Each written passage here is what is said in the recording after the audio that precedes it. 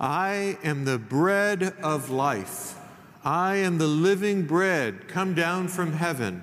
Whoever eats this bread shall never die.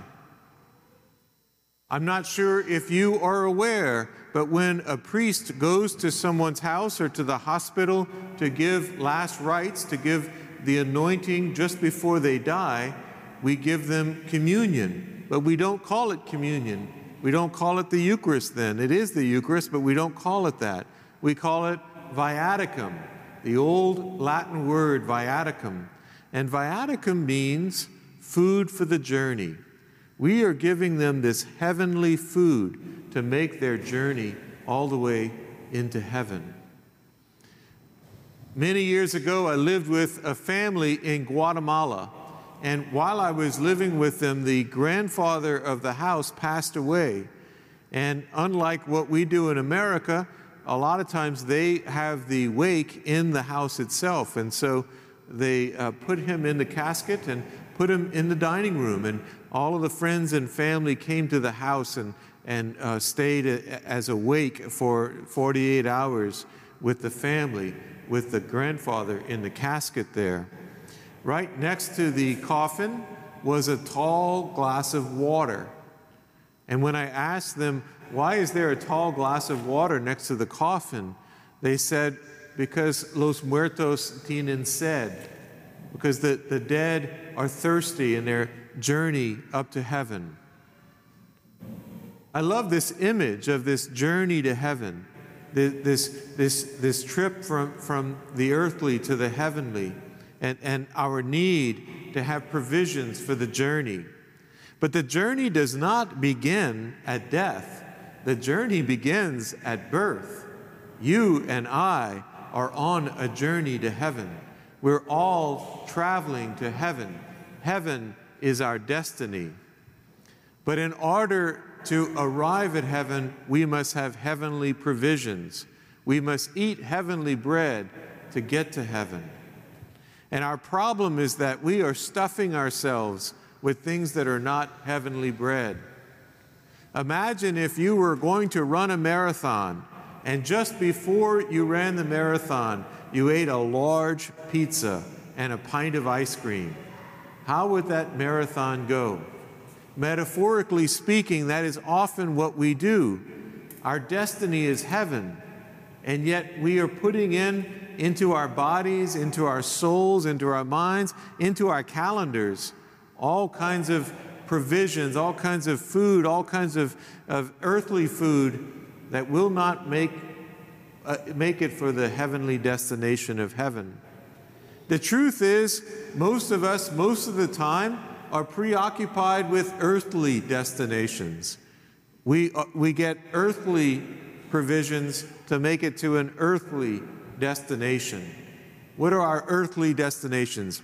A nice home, a nice position at work, a good reputation, maybe some earthly creature comforts. None of these are sinful. None of these are bad, but they are earthly. They're not our heavenly destination, and yet it becomes the focal point of our life. And to reach these earthly destinations, we use earthly provisions. Perhaps it's sin, perhaps it's things like money and sex and power, or lying, or stabbing in the back, or gossip, or these things. It might not even be sin.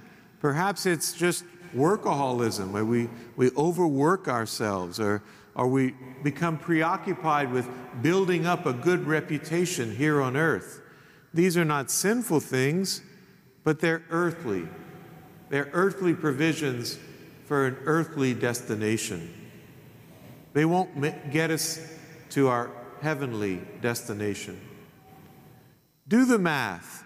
Sit down and do the math. Ask yourself, from last Monday to yesterday, Monday to Saturday, how many hours do you think you spent preparing for your heavenly destination and consuming heavenly provisions like prayer and scripture and pious acts and working for the poor? How many hours did you spend preparing for your heavenly destination? And how many hours did you spend preparing for your earthly destination? Has this ever happened to you? It's happened to me. I go to a really nice restaurant and I'm very hungry. And it takes a little while for the food to come, and I start eating the saltines at the center of the table. By the time the wonderful food comes, I'm stuffed on saltines. Metaphorically speaking, this is what you and I do. We get tired, we get exhausted on the journey to heaven, and we begin to take in the saltines. We begin to take in the earthly provisions. We fill ourselves up with things that do not satisfy. The prophet Isaiah said this, why do you spend your money on bread that does not satisfy? Why do you spend your money on bread that does not satisfy? I had a Jesuit once that when he first joined the Jesuits, he went on a 30-day retreat, as we all do, and I was his director. And he prayed about the years of his life that he wasn't a bad person, but he wasn't Christ-centered. He wasn't completely focused on Christ. He didn't have heaven as his destiny. And he said that the metaphor that came up in his prayer when he imagined all those years that he wasn't Christ-centered, he said he imagined himself with holes in his pockets. And he would work and work and work, and he would put money in his pocket, and it would go right through the hole. Work and work and work and earn food and put the food in his pocket and go right through the hole. And the jewelry and everything else, right through the hole. Ever since the fall of Adam and Eve, ever since our own personal fall, each one of us has a God-sized hole inside of us. A God-sized hole. And we keep trying to throw earthly things into this God-sized hole to fill it up. And it doesn't work. It sucks it up like a great abyss. Because you can only fill a God-sized hole with God.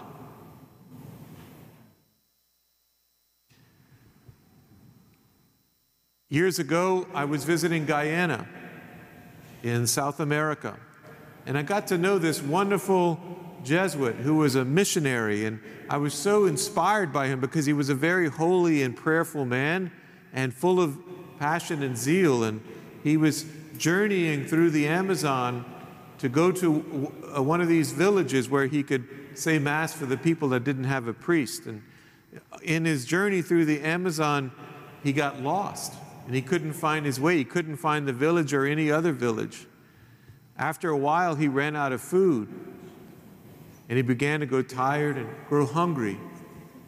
In the end, he had to eat some of the hosts that he had brought to consecrate in the village that he was going to. This is a striking image. It's a wonderful metaphor for you and I, who at times gets lost in the woods, at times loses the forest for the trees. At times we get lost in the woods and become tired and hungry.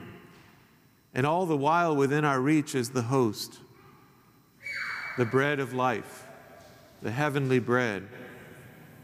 In today's psalm we sang, "Taste and see the goodness of the Lord." Taste. It's a command. Taste and see the goodness of the Lord. Jesus begs us to eat of his body and drink of his blood, to consume the heavenly bread for our heavenly destination. This coming week, starting Monday, let's pray. Let's pray that you and I might remember our heavenly destination, that we may work on our earthly destinations, but that at the very centerpiece of our life is the heavenly destination. Let's pray that that begin on Monday, tomorrow. But today, come and receive your viaticum. Come and receive your food for the journey.